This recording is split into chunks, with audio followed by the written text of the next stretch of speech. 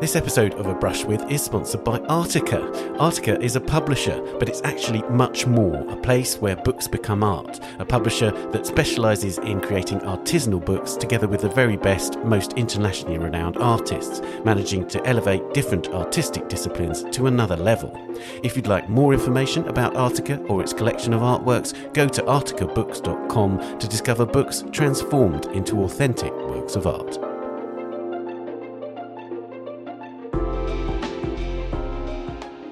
Hello, I'm Ben Luke and welcome to A Brush With, the podcast where I talk to artists about their influences in art, books, music and other media and the cultural events that have shaped their lives and work. And in this episode, it's A Brush With Alberta Whittle.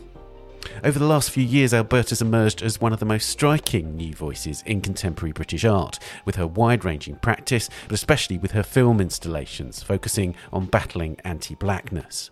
Alberta was born in 1980 in Bridgetown on the Caribbean island of Barbados, but moved to Birmingham in the UK as a teenager before studying at the Glasgow School of Art. She still lives in Glasgow today, but spends some of her time in Barbados. And this relationship between her native Caribbean and her Scottish hometown have informed her work from the start, both in terms of exploring her own identity and its unavoidable connection with the histories of colonialism, slavery and systemic racism. Her film Business as Usual, Hostile Environment is emblematic of the work that's gained Alberta such recent prominence. It was first intended to be a rumination on the Windrush scandal, where hundreds of Caribbean Commonwealth citizens who were automatically British subjects and free to permanently live and work in the UK were wrongly detained, deported and denied legal rights. Many of them died as a result of the British government's creation of this so-called hostile environment. But in 2020, Alberta's piece expanded to reflect the COVID-19 pandemic, where black people and other people of colour were on the front line of the response to the virus, often in terrible conditions. The work is of course angry, but it's also deeply empathetic. Alberta's written that her creative practice is motivated by the desire to manifest self-compassion and collective care. So, in the film, we see Alberta's affectionate footage of the Joyous Choir, part of the Maryhill Integration Network, a community in Glasgow which brings together asylum seekers, refugees and local inhabitants to create positive social change. This is followed by archival footage which veers from National Front graffiti and right-wing demonstrations to news reports about the vital contribution made by immigrants to healthcare and historic imagery of Caribbean migrants on boats and working in Britain's National Health Service and images of the ocean, one assumes the Caribbean. There are also extraordinary original film sequences. A dancer performs a tap dance to modern jazz music created by Tumi Mohorosi's project ELO. There's a conversation in which women discuss the racism they experience in everyday life. Meanwhile, in Reset, a film commissioned when Alberta won the Frieze Artist Award in 2020, and which is now part of an exhibition at Jupiter Artland near Edinburgh in the UK, Alberta similarly creates a collage of disparate moving images, again from found archival material, including the Black Lives Matter protest last year, but also footage shot on an iPhone and extraordinary performances filmed in beautiful high definition. The performances are made with a range of regular collaborators, who Alberta calls accomplices and are prominently credited in her work. And it's this collaborative aspect with which I began our conversation. Why is collaboration such a crucial element of her practice?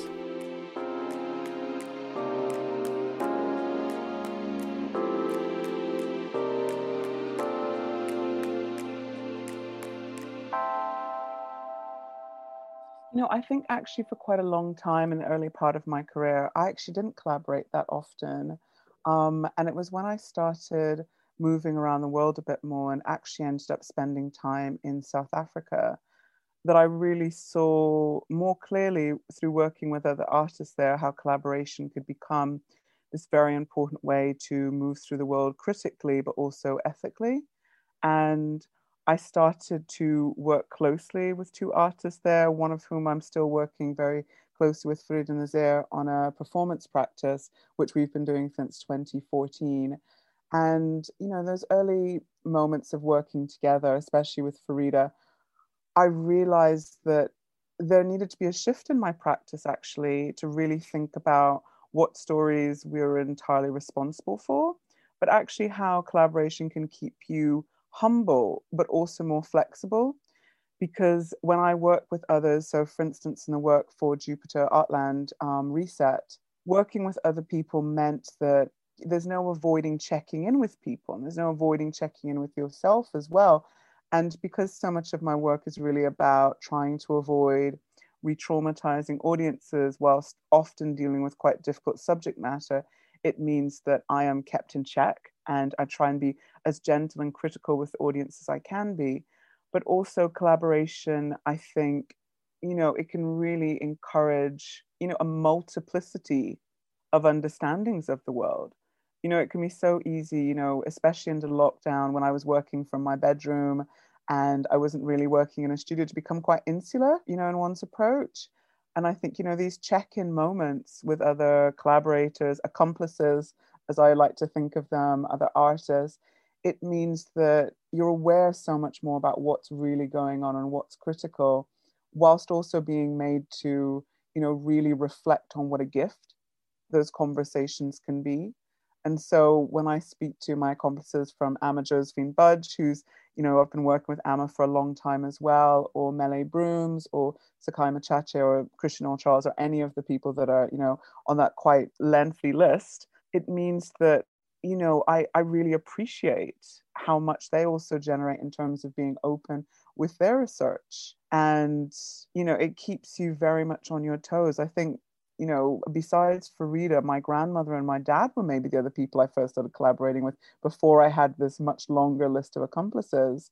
And, because their stories were also so important, I realized that you need to be more respectful and kind of careful with these ideas. You talked about re-traumatizing there, and I noticed in your sort of statement around your work, you talk about self-compassion and collective care. And I think this is a really fascinating idea because it is manifested in the work, isn't it? And it's very sort of outwardly manifested in the work. Can you say something about that? Of course, for me, I guess in some ways with the rise and availability of like individuals being able to capture images, capture footage of, different interactions or their own life, we're now, I think, getting quite numb to certain images. I think there's a sense of that, but also there's now quite a casual cavalierness to trauma or traumatic images and how those are posted and reshared and framed as well. And the opportunity to check in with others about things that I might not find traumatizing is really important, because I can't say that, I'm going to be affected in the same way as someone else. And when I start thinking about the installations or thinking about, last year more of my films were actually shown online and I wasn't able to have these installations, I started really thinking about how audiences would be looking at the work on their own. And that was very concerning for me, because when you're not in a gallery setting, it can be so isolating, I think, to try and unpick the politics that are going on behind my work in particular, in terms of how it deals with social injustice, like the hostile environment, or thinks about gender or race. And I found myself, more and more thinking about instructions I could give to the audience as time went on. And for the installation at Jupiter, I also was able to use text. There's quite a lot of text in the film, which Amma Josephine Budge, she was commissioned to write, but also I found myself creating my own text, which then I created on vinyls to also speak to the audience inside when they were with the work, but also outside, so that it would almost prepare them for when they were coming in to think about the work. And it's very important for me that the audience in some ways feels cared for, because I think that if they're coming in, it has to be an invitation for a conversation. And whilst the work can be very difficult, there needs to be certain cues, but also certain points of rest in terms of how they can engage with the work. And even for myself, I found myself quite exhausted, especially, I think, in the kind of like middle part of last year, and feeling like I was heading towards numbness because of everything that had occurred, and just that sense of oversaturation of really very difficult, different things that I was witnessing in the news or firsthand or in conversation with friends, and thinking about self-compassion as a way to continue practicing as an artist, but also something which I wanted to encourage my audience to think about, started becoming, a really central tenet in my work. Because I think making art is deeply hopeful, and to be able to stay hopeful, you need to actually really look after your mental health and your physical health. One of the things that made me very conscious of that was the way that you use sort of glimpses of imagery. So, for instance, some of the Black Lives Matter protests, there'd be a slither of the screen where some of that footage would be appearing. And it seemed to me that that was a very powerful visual illustration of what you're talking about. And so tell me about that, sort of the way that you use different formats to introduce the kind of imagery that you're talking about. Well, you know, I really wanted those strong verticals. You know, I really love collage. I make collage a lot, and making those verticals became another way for me to collage images together, but also to allow for you to focus on the juxtaposition of these images together. Because whilst there are these central, you know, images, these very almost kind of majestic images of the stanza melee brooms on the grounds at Jupiter Artland, in that particular part of the film, there's no escape. There's really no escape from actually looking at the real catastrophe of anti-Blackness, you know, and racism that is still occurring. And Melee, while she symbolizes this almost, she has a very godlike presence. She has this really very godlike, very spiritual presence, almost kind of like creating, you know, this bridge between the heavens and the earth. But I wanted it so that you can't escape, you can't quite forget, you know, that really these things are still going on. And I think there is this tendency towards amnesia, to forget about Black Lives Matter, or to isolate it entirely as being something that only goes on in the US, and that these are things which in the UK we don't need to worry about. And that was really became more and more apparent to me as the year went on, that there's a way in which we can kind of like change direction, change our thoughts, especially like if I think about Windrush and how little of that has been in the press recently. And that's always a kind of source of curiosity for me, actually, when I start thinking about my work, about that ability to deflect or to ignore or to forget. And as someone who actually has quite a terrible short-term memory, I've got a really bad memory, I think about memory a lot, you know, and that kind of ability to shift focus or forget, because I do think it's really tinged to, you know, our different forms of privilege that we all have. And, you know, forgetting is a huge privilege. Absolutely. I wondered if what you're talking about is illustrated also by the fact that you include yourself in your work so much, that your very presence in the work is really significant. You appear at the start of films, you appear throughout them. Like, so for instance, in your collages, you're very present. And can you tell me about, I suppose, the way that you use yourself, your body, your face as a presence in the work? Using my body became, I think, like many of us artists, so often you couldn't always, you know, drag your friends into your projects. So you just started using yourself as being a kind of stand-in.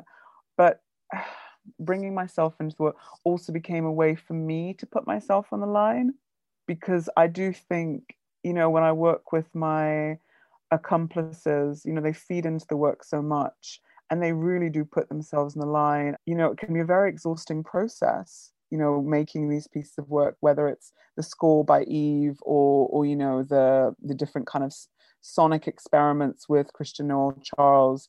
And I think it's only fair that I put myself on the line in the same way. But I think that, you know, increasingly my work has become more personal because I'm directly speaking of my experiences, you know. And in some earlier films, I spoke very much about, you know, in this one film, Lessons in Vocal Intonation, about my tongue being a selector. And that's very much about, you know, this kind of this strange feeling of recognizing that one has this anglicized tongue, even if one is not entirely accepted in the Anglophone British world. But putting myself in my work, especially in my collages, is a way for me to perform. And I think perform, you know, and manifest all of the different ideas that I'm, you know, working on, you know, very directly from the source in a way. But I think it's appropriate to put myself on the line. You know, it shouldn't just be everyone else.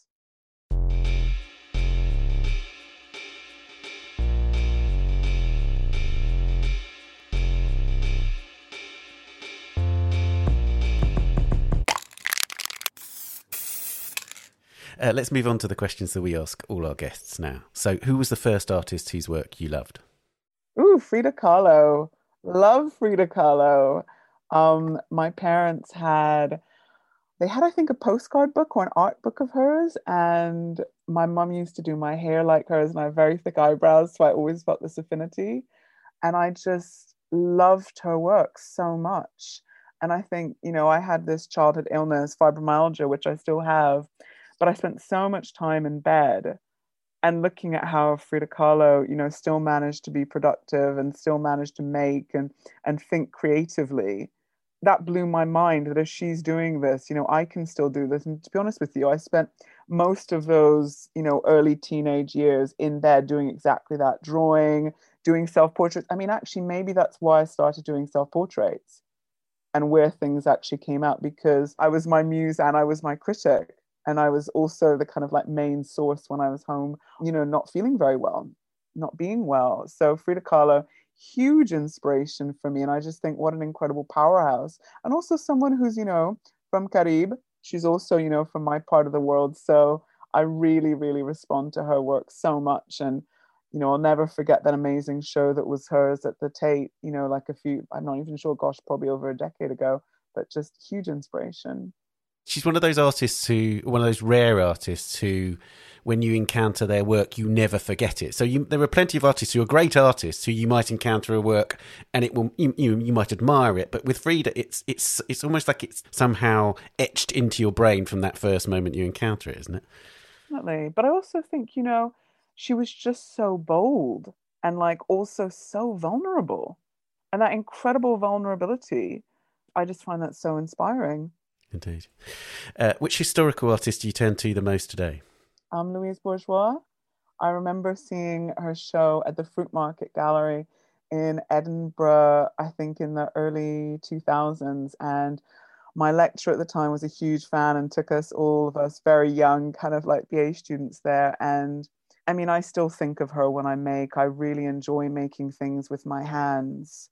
So much enjoy making things with my hands. And I love the sensitivity, but also just this incredible rigor to her work, just really, really incredible rigor to her work, where she was so powerful and unafraid of just tackling all these really quite difficult subject matters. And I'm just a massive fan of Louise Bourgeois, which is great. And talking about that sort of self-compassion and collective care, I mean, one of the things that strikes me about you talked about Frida Kahlo's vulnerability. Louise Bourgeois is deeply vulnerable, but also fully open to exposing her psychoanalytic journey, for instance. And that seems to me is an extraordinarily bold process for an artist to experience. It's not just psychoanalysis as a kind of abstract idea, a modish idea. It's entering into it fully and then exposing that to everyone.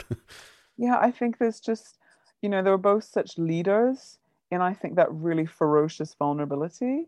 And also, something which I've been thinking about, around the idea of being radically soft and choosing. And I wrote this text, which is very much kind of related to, my experiences moving around the world, as a Black woman from the Caribbean, and this idea that almost to stay alive, one has to become a callus.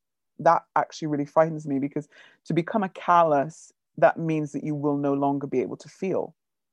You're literally kind of toughening your skin. You've become this callus and you can no longer feel in the same way, but also you become quite impenetrable. There's now this complete kind of like, I don't know, kind of like toughness of skin around you. And again, I think that relates to this idea of like, avoiding numbness where possible. And, for me, when I think about, being vulnerable in my work, it is about that radical softness.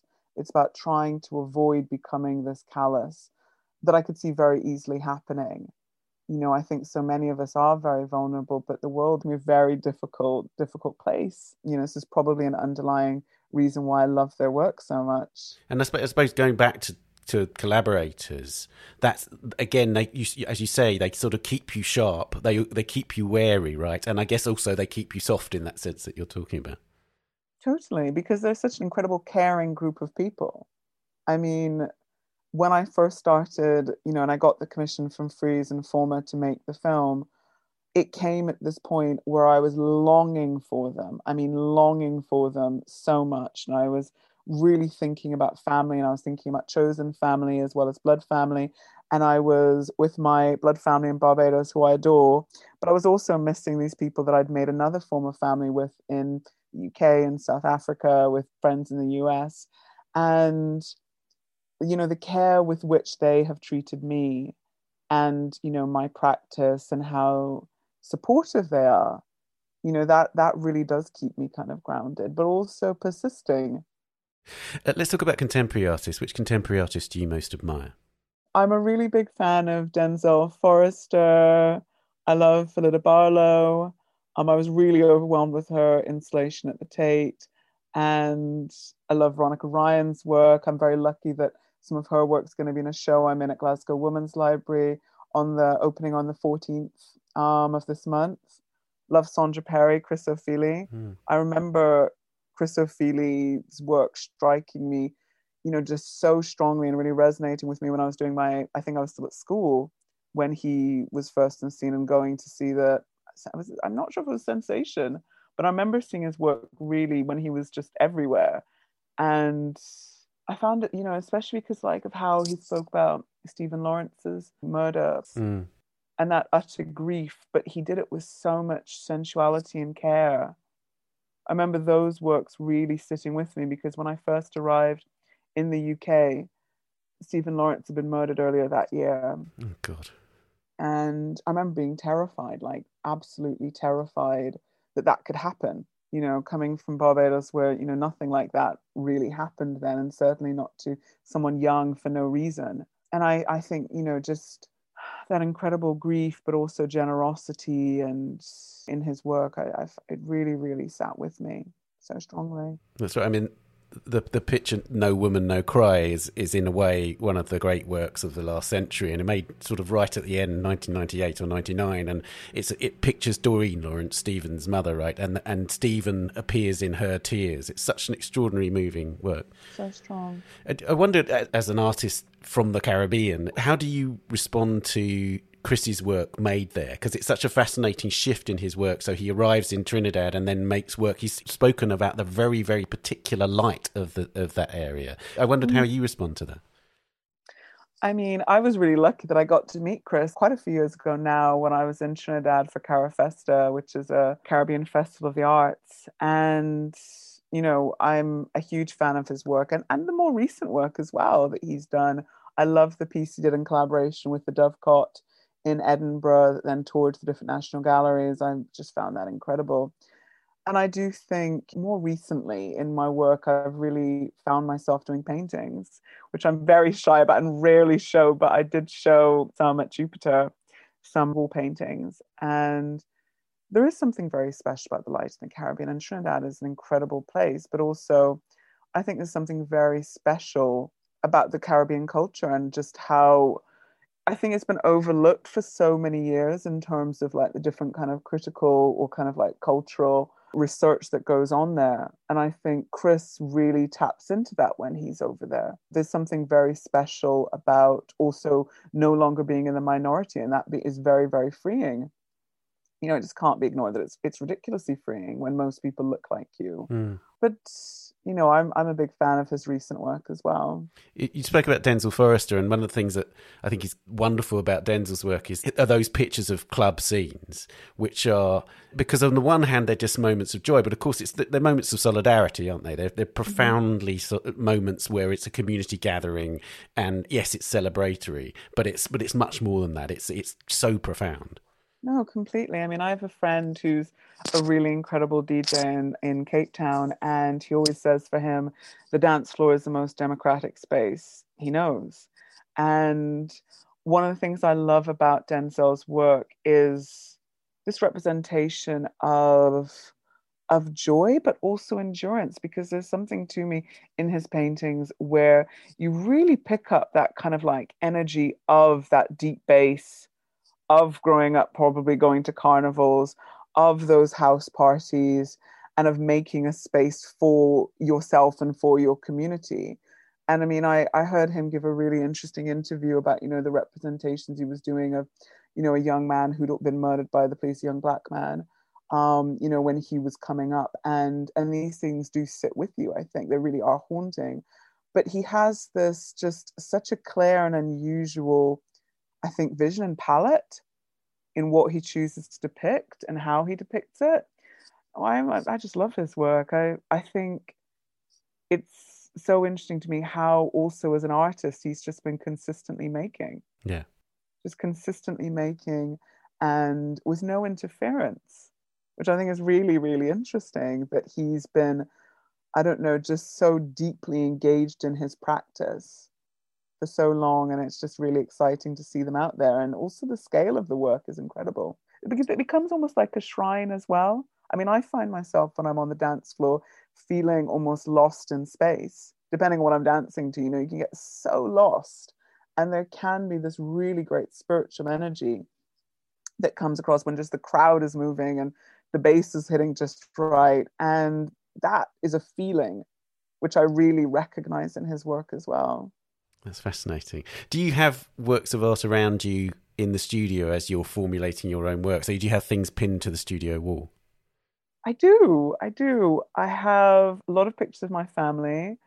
I have postcard by Hilma of Klimt, which I've kind of moved from the studio to the bedroom, back to the bedroom, back to the studio. And I remember I picked it up when I went to see her show at the Serpentine. And I mean, I just cried. I just cried when I saw those paintings. I was completely captivated with, I don't know, just that kind of gorgeous sensuality. There was so much pleasure in those paintings and the kind of like texture of them, but also the kind of studies she was doing in these spiritual practices.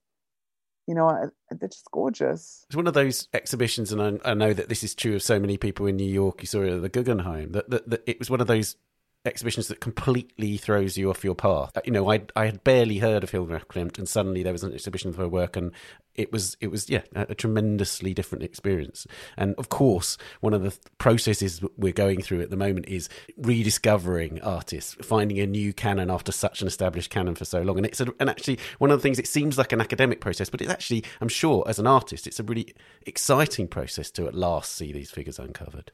I mean, it was incredible for me because I'd never heard of her before that Serpentine show. And just the vastness of her work. I mean, they're so big. They're just so big.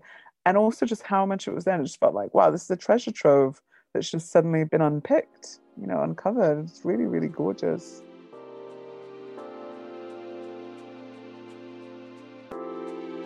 This episode of A Brush With is sponsored by Artica, a publisher that creates art with each of its publications. Artica specialises in developing unique artist books that propose new readings of the bodies of work of major artists across history.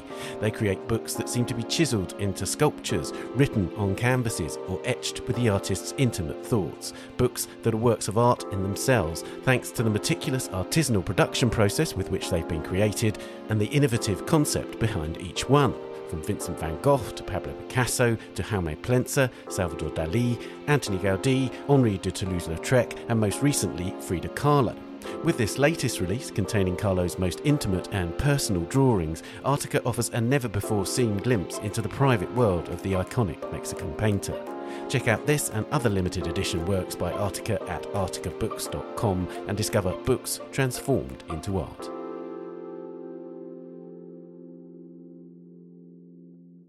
Let's talk about museums now. Which museum or gallery do you visit most frequently? Tramway in Glasgow. I find myself always there. And I think, you know, it's also fortunately quite near my house. So I really enjoy walking there. And, you know, I remember when I first moved to Scotland, even then living in Edinburgh, I would still always travel there.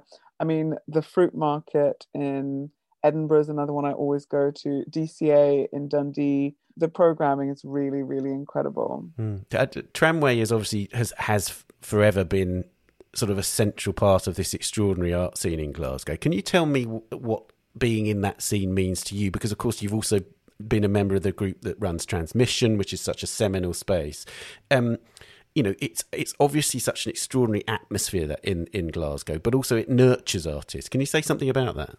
You know, I think my time at Transmission also was so important for me in terms of like really thinking about a critical collaborative practice, you know, that's built around mutual care. is that it's a space that, for so long has really tried so hard to support artists with their practice through very practical ways, such as like sharing equipment and tech, or even chairs, bean bags, or even allowing people to come in and do their editing on the computers. There's a sense of open-handedness and generosity, but also, because of, I think, also the scale of the city where it's big enough, but also small enough, you tend to get to know people very quickly, and people are incredibly excited to collaborate and really always so generous in terms of sharing any resources. My friend Louise Briggs, who used to work at Studio Pavilion, I was really lucky enough to run into her when she was setting up, some studios, and she gave me a studio, when I was preparing for my DCA show. And that just came at the right time. But also, I think, there's a real investment in the city in, I don't know, just kind of like making sure everyone's okay. And so people do tend to check in quite a lot, Yeah. institutionally as well. I think people who now work for institutions have often been artists or have studied in the city, so tend to really know the artists who are still practicing. And where possible, I think they are very generous, Yeah. again, with resources. And one of the things that you showed a really memorable work by the Canal in Glasgow as part of GI this year. And one of the things about it was that you worked directly with a community there, Maryhill. Can you say something about that? Because again, that's another fundamental element is that Glasgow is always very directly connected to the sort of architectural, but also the community roots of the city. I learned so much from this group, Maryhill Integration Network and the Joyous Choir. And started working with the community organization probably in 2014, maybe 2013, on a different project, which I did with my friend Denise Uster. And we were just blown away with how much they wanted to support the project, but also where, they really valued the idea that art practices could, be really positive for different people, different individuals, families. And the Joyous Choir, of which I'm very much an unofficial member because I cannot sing at all, just their practice of coming together and supporting one another is incredibly inspiring. I mean, they're so interwoven into each other's lives and will support each other with lifts, with advice, and generally just really check in. I mean, the WhatsApp group for the Joyous Choir is incredible, and everyone is supporting one another. And, quite a few of the people in the group are still struggling with figuring out their status, or kind of like basically having the leave to remain in the UK. And everyone rejoices when that comes through. There's no sense of competitiveness, but also, when we started working together on this film, we also worked with different groups on the canal. And with no kind of hesitation, they agreed to let us use their canal boat. And it was a boat that this community organization had built, and working with a different canal trust. And they shared it so generously with Maryhill, and Maryhill let me come and film. And there's just such a sense of open-heartedness, but also a sense that we're really kind of deeply connected and believe in this work. Rema Sharafi, who retired, the event we had, the final event for GI, was actually like a festival, and it also became her leaving do. And I mean, we were all just in bits, just in absolute bits, thinking of everything she's done, which is really dedicating her advocacy to supporting people with, very practical, issues related to status and housing and funding, and just, those kind of very difficult, complicated things, but also in providing outlets for creativity. And has been an incredible collaborator with me now on a number of projects. And I'm very grateful to Rema, but also to all the folks from the Joyous Choir and all the people who stepped in to make that work at GI possible. The work's called Business as Usual, Hostile Environment, and in many ways it's actually a really difficult film because it does reflect on the hostile environment, the appalling events which are still continuing. They're not isolated, as you said earlier, in a particular moment where this scandal was exposed. They continue right up to now. But with that Joyous Choir, you were able to bookend it with messages of hope. And I wondered about that narrative in the way of the work. And to a certain extent, yes, it's actually quite a traumatic film, but you wanted to have a kind of bookending of positive messages ultimately. When I decided to close and end with the choir, it was as much wanting to foreground their research as being the kind of linchpin, to how I understand how the hostel environment can function, but also to the other ways of knowing how to be in the world, which are related to my thoughts on radical softness. And I did really want us to find a resting point, but also that invitation into delving deeper into what is beneath the surface in these waterways, because the ocean, the canals, the rivers, all waterways, tributaries, this is very interesting to me as like a kind of signifier of migration, of empire, of imperialist expansion, but also what are these stories that are buried beneath the water? What is really hidden there? You can have a great day out just on the canal, but what is the histories that are beneath the surface? And, because I do think of the work very much as an invitation, and I am a bit of a storyteller and trying to kind of like share these ideas, the Maryhill Integration Choir became this way to really take note of who is here with us, and that these women are a huge part of the story, and they're gracious enough to actually come and share their joy with us and show these other ways of being. But at the end, where I have, this reminder that we need to thank the NHS, thank the, key workers, thank farmers, thank all the people who've been plodding on and keeping this country afloat. It's a good kind of like reminder that these are acts of hope that we're trying to really persevere with, and it's not invisible labor.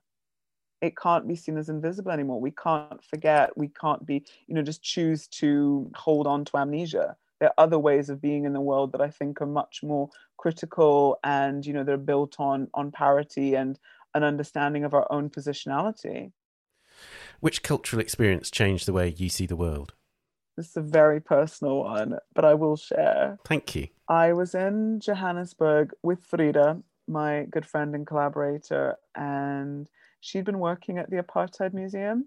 And, growing up a child of the 80s and living in Barbados, we would see stories of apartheid on the news, often. And my parents were, when they lived in the UK in the 70s, were, very concerned with the student movement there, and obviously trying to kind of, protest against apartheid. And as you enter the Apartheid Museum, it's a big atrium, and there are all of these nooses hanging from the ceiling.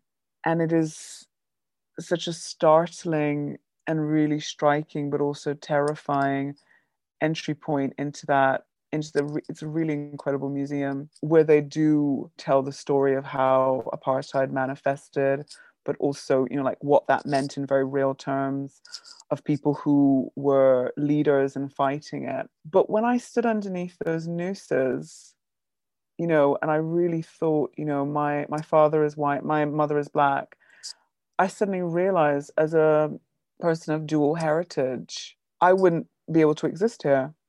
I wouldn't be able to exist here. That if my father was in here, if I'd lived in South Africa at that time, my presence would be illegal and my parents would have been arrested. And that really shook me. That really, really, really shook me, to think of, in a very real way, about how my existence, would have been completely compromised and is almost impossible to dream of. And obviously people did come into the world who were of dual heritage, but that impossibility of my family structure that, I know as loving, and where, everyone is present, it was impossible to imagine that standing in that atrium. And it really, I mean, it was terrifying. You were obviously there making work at the time, right? And I wondered, what did the next day in the studio entail? How, could you process it in a way that meant translating it into a way of making art, or did it take a while for that process to develop? I started making these bronze tongues, I think, not long afterwards. Because, one of my earliest memories, besides these conversations with my parents watching apartheid on the news, I mean, which, if I'm honest with you, it really was like watching a horror film, as a child. Was watching Cry Freedom, that film with Denzel Washington and Kevin Kline. So we watched that as well, around that time. And I think I went back to the studio, watched Cry Freedom, was absolutely back in that space. And, even though I grew up in the Caribbean, I think that understanding of race and difference and anti-blackness was formed very early with me because of these very open conversations I was able to have with my parents. So going back to the studio and really understanding this is really the totality of anti-blackness, when, you know, families cannot exist in this world. That was frightening, but it also made me think about the dislocation of my own identity as a Caribbean woman, and, you know, having no real understanding of where my ancestors would have come from, where my enslaved ancestors would have come from. And so I found myself thinking a lot about language, and I began making these images, but also sculptures of tongues, which are still something that I work with, you know, in my sculptural works. So I had these casts of my tongues made, and then they were made into bronzes. And then I ended up, you know, having a screw put in them so they could go onto the wall and in different postures. And that was what I ended up doing afterwards, as well as doing these collages, more collages. But those were the kind of, I think those were a very strong reaction.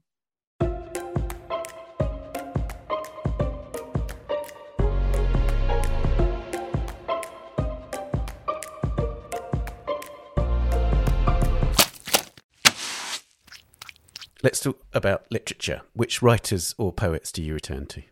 Kamal Brathwaite is, I think, one of my favorite poets. And also writers, because he's a really amazing cultural theorist as well. And, you know, he's from Barbados. I was very lucky that my mum and dad knew him very well. He unfortunately passed away February last year, but I was able to be at his funeral. And I think I grew up always with his writing in my house. And I think the way in which he describes the world, but also how he makes his poetry so visual, has just always really sat with me. It's so striking. And also there's a real tenderness in terms of how he reflects upon, you know, these ideas of like race, but also the Caribbean as being a place where, you know, the water is such a big part of how we understand ourselves, and, you know, these modes of departure, but also in the intertidal zone, and what collects there, what histories collect there. And, you know, building on that, I think John Brand and Christina Sharp have also been hugely influential in my kind of like more recent research. But Kamal Brathwaite has always been there, even though at times I think when I first started reading him, I found it just completely impenetrable. It took time, and then he's really now become such a touchstone for the exhibition at Jupiter Artland. I made an installation in their Ducat where his widow Beverly kindly granted permission to use an extract of him reading from his Kumina poem, which was after the loss of his stepson who was murdered in Jamaica. And we created an installation really dedicated to those who've lost their lives because of racial infrastructure. And his voice is so incredible as he reads this poem. It's, I think, the most powerful thing I've ever listened to. That's so wonderful. You mentioned Christina Sharp there, and I know that Christina Sharp was a big influence behind Between a Whisper and a Cry, which is a really important film in your career, isn't it? Yeah, no, Christina Sharp, I was lucky enough to meet her when she came to Glasgow, and I'd been reading her prior to that. And there's such an interesting way in terms of how she frames this idea of wake work, of being a way to come together, to think about the totality of anti-blackness as being the weather, and this idea of the weather, but also what histories are, you know, how these racial infrastructures that mean that Black death is so prevalent. She manages to write about it in the most intimate way, where she interweaves her own personal narratives, her own family stories against, you know, work by artists, but also against, you know, these instances of loss that more of us know about. So the shooting of Trayvon Martin, to, you know, a nephew of hers that lost his life in a really tragic way.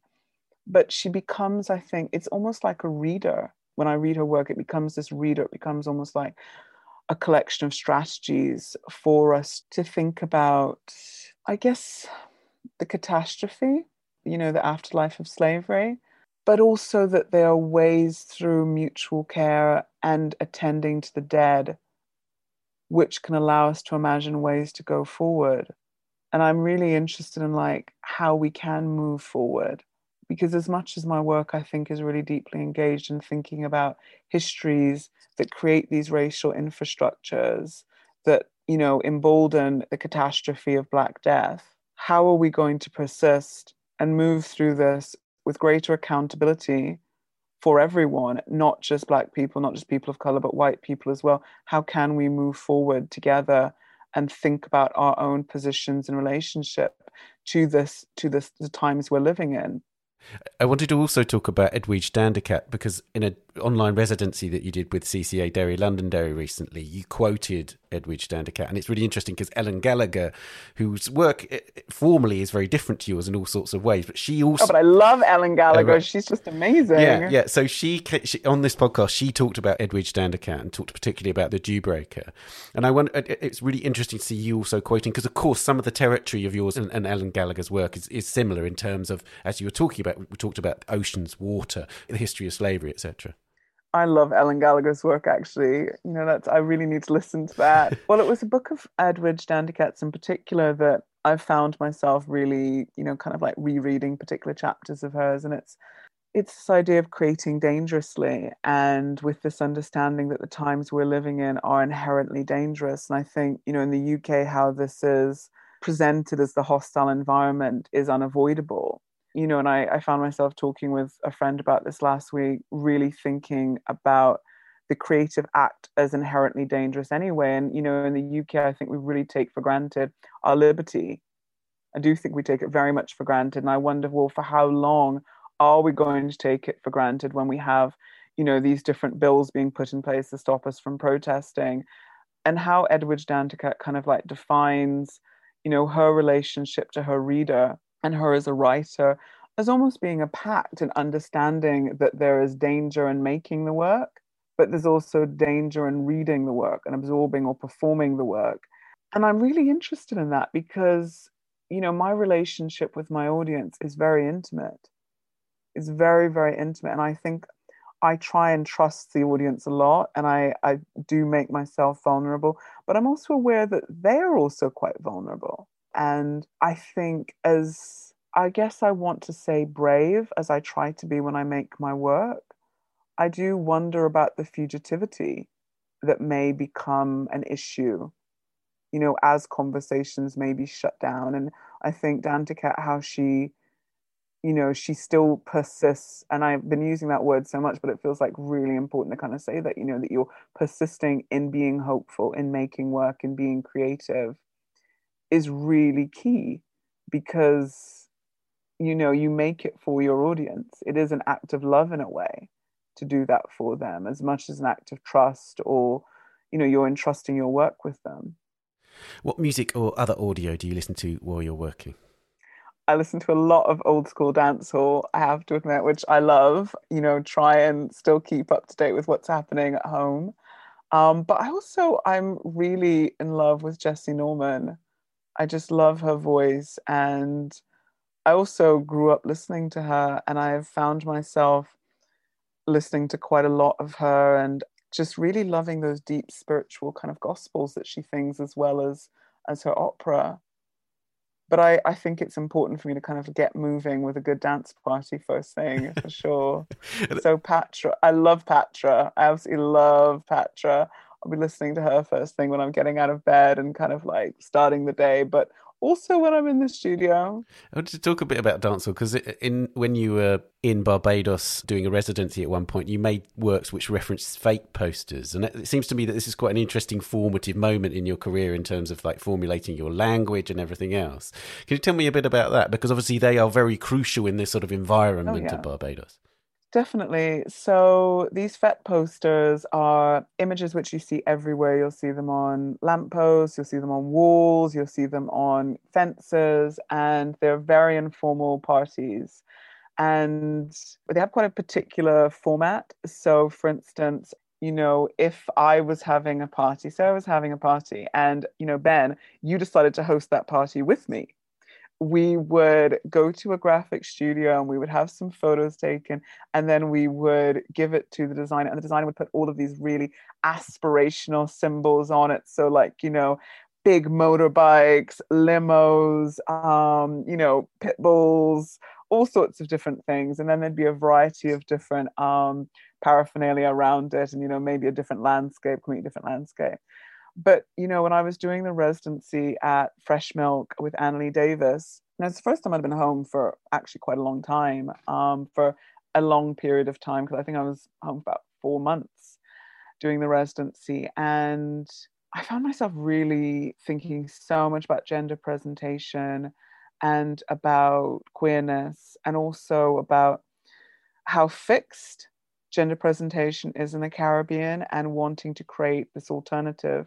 And so in my FET posters, I end up doing drag, and in quite a lot of them, which I really, really enjoyed. But also, it was a really interesting way to also kind of like think of the duality of like my own kind of like sexuality, and how this is performed and how this is presented, and also speak about these kind of like vernacular, I guess, like street life, and what we see, what becomes a landscape painting. And in some ways I think I'm a bit of a failed landscape painter, but I do consider these FET posters almost like landscape paintings, and I went out and I did end up papering them in different spots in Barbados, in town and country. And it was a really interesting way for me to also kind of like revisit these cultures of like, I guess, like, how we were saying earlier, like music cultures, and like the very strict performance styles that are in place. Even though, I love to think that the dance floor is democratic, there's still strict behaviors that are, adhered to on the dance floor and in dancehall very much. But I'm curious about what movements we'll take. Maybe we'll have someone like Lil Nas who will come and shake things up, which I would love. I would absolutely love that. That would be fantastic. But I'm very interested in that series as a landscape series. I wanted to talk a bit more about music. In the Glasgow International Film, there is a sequence in which you include Abbey Lincoln singing from that trilogy of work. So it's called Prayer, Protest, Peace, and it's still. I mean, if you haven't encountered that, listeners, do go online and look. It's incredible. It's extraordinary. Tell us about Abbey Lincoln, and it's Max Roach as well. Yeah. Max Roach as well, who's also Barbadian, which I always like to claim him as.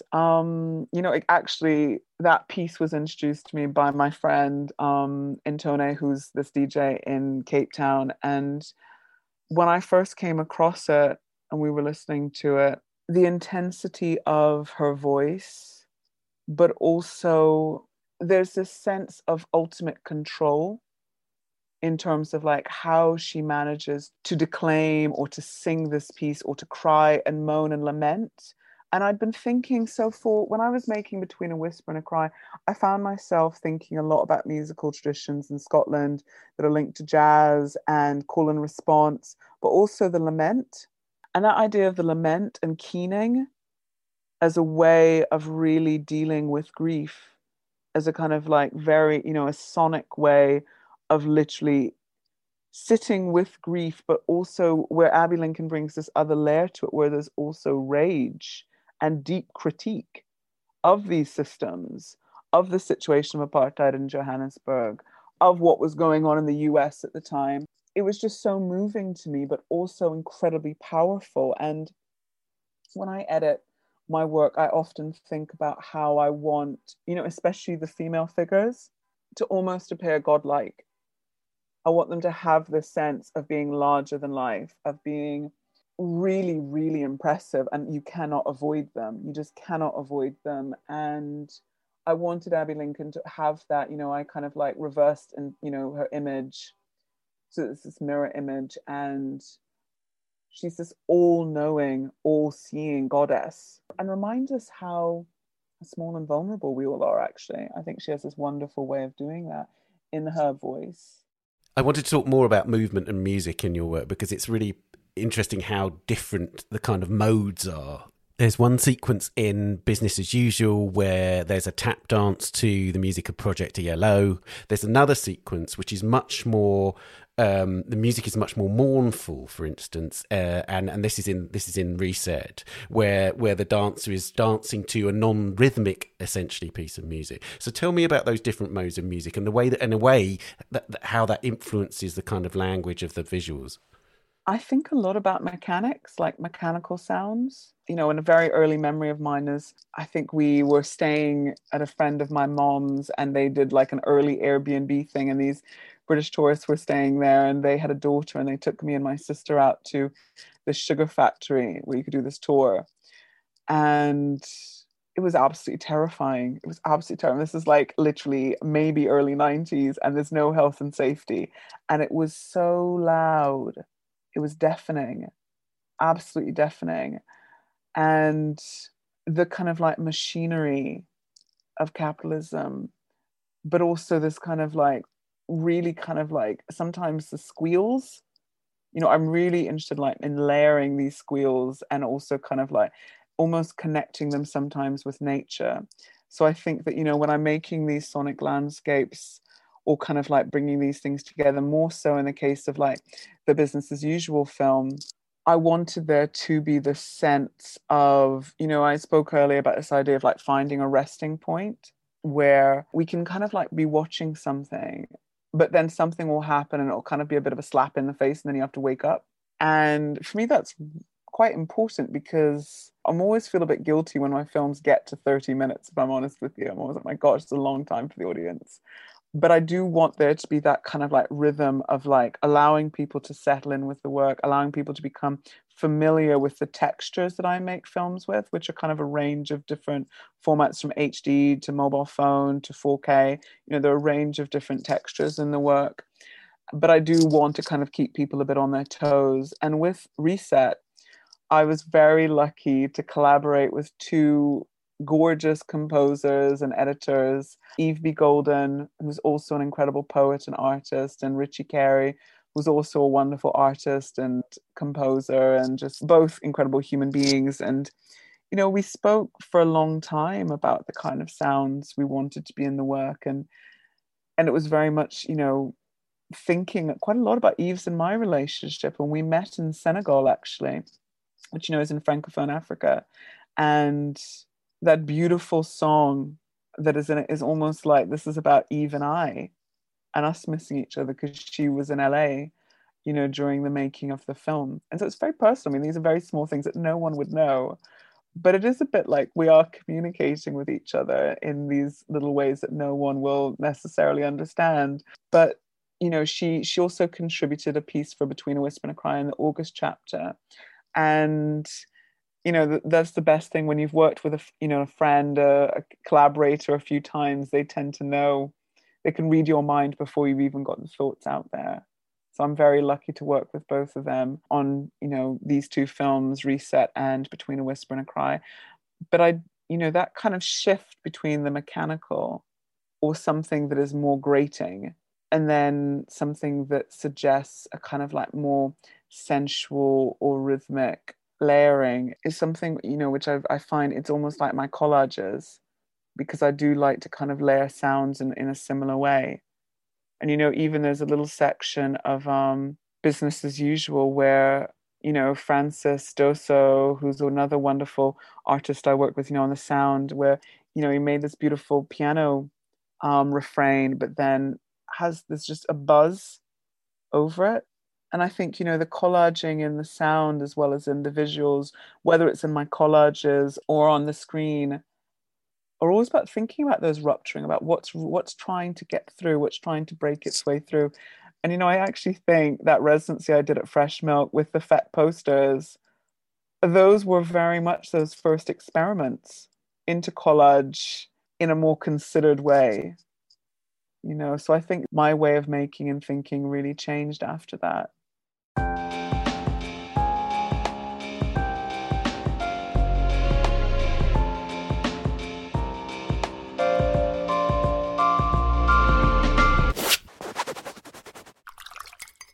If you could live with one work of art, what would it be? Endless Column by Brancusi. I absolutely love Brancusi's work so much. I love totems. I really, really love totems. I find that work so mystical and heavenly and also just so pleasurable. It's a deeply pleasurable piece of work. And I remember when I went to go see his work, I think is it the Pompidou Center, Mhm. where he had that kind of, where the studio is. Yeah. And I spent like hours in there just looking and, thinking about how he just, really changed how the kind of like form and all those gorgeous materials. I just love it. And I would love to have that. I'd love to have a garden big enough for that piece. I think one of the things about Brancusi is obviously a great modernist artist, but whose work is inherently rooted in the place from which he emerged. And that's something which is always so powerful. I mean, that's obviously a key to your work too. I think so, and I'm really interested.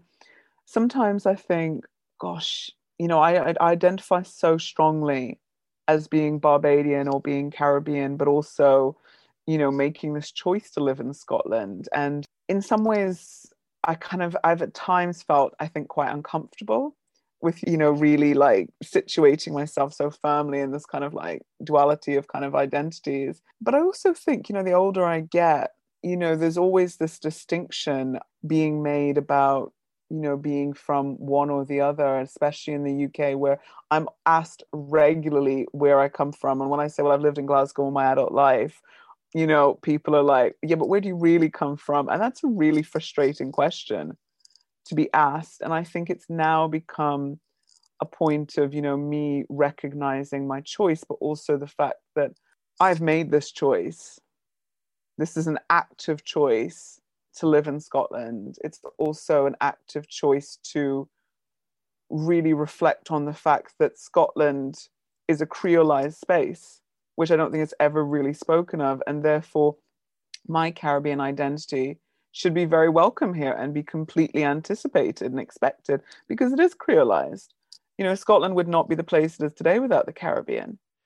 And last question, what's art for? Manifesting hope. Absolutely manifesting hope. I remember when the election results came out the year before last, and everyone was quite depressed, to be honest with you.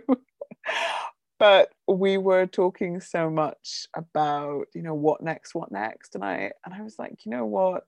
It's time to be hopeful. Whatever your beliefs are, we need to kind of like remember that being moving forward is a deeply hopeful act. And I've found my experiences going to exhibitions and looking at artists like, Louise Bourgeois or, Frida Kahlo or any of the artists I've mentioned. I could mention so many more. It fills me with hope because it fills me with excitement. It fills me with excitement to think, my goodness, this is what's out there. This is what people are doing. I want to be part of this. I want to contribute to this conversation. And I hope that, my work can start to do that for people as well, because, if we want change to happen, the only way that's going to happen is if people talk to each other. And if they're talking about art, and potentially art that is trying its hardest to say something, whatever that may be, that is hopeful. And that is a way of manifesting hope. Indeed it is. Alberta, thank you so much. Oh, thank you so much. It's been great.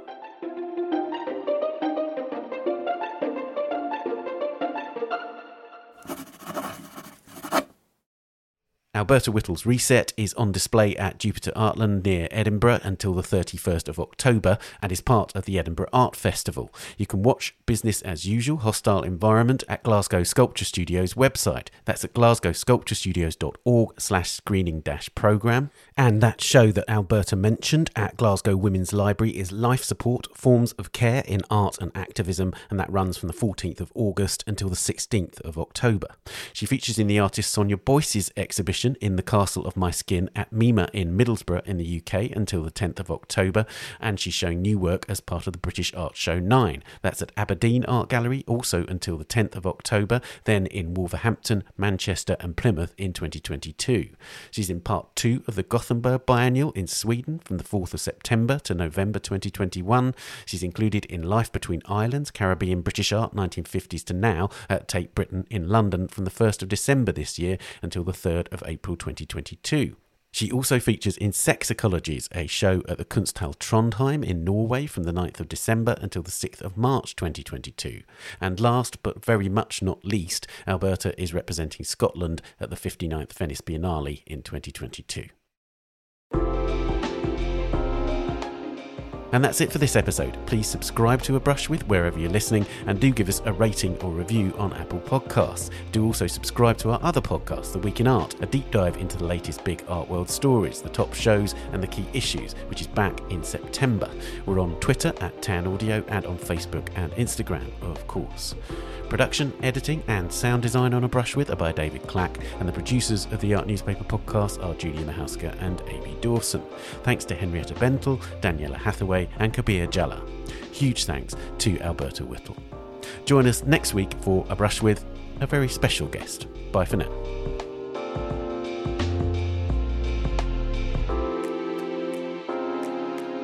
This episode of A Brush With is sponsored by Artica. Go to articabooks.com to discover books transformed into authentic works of art.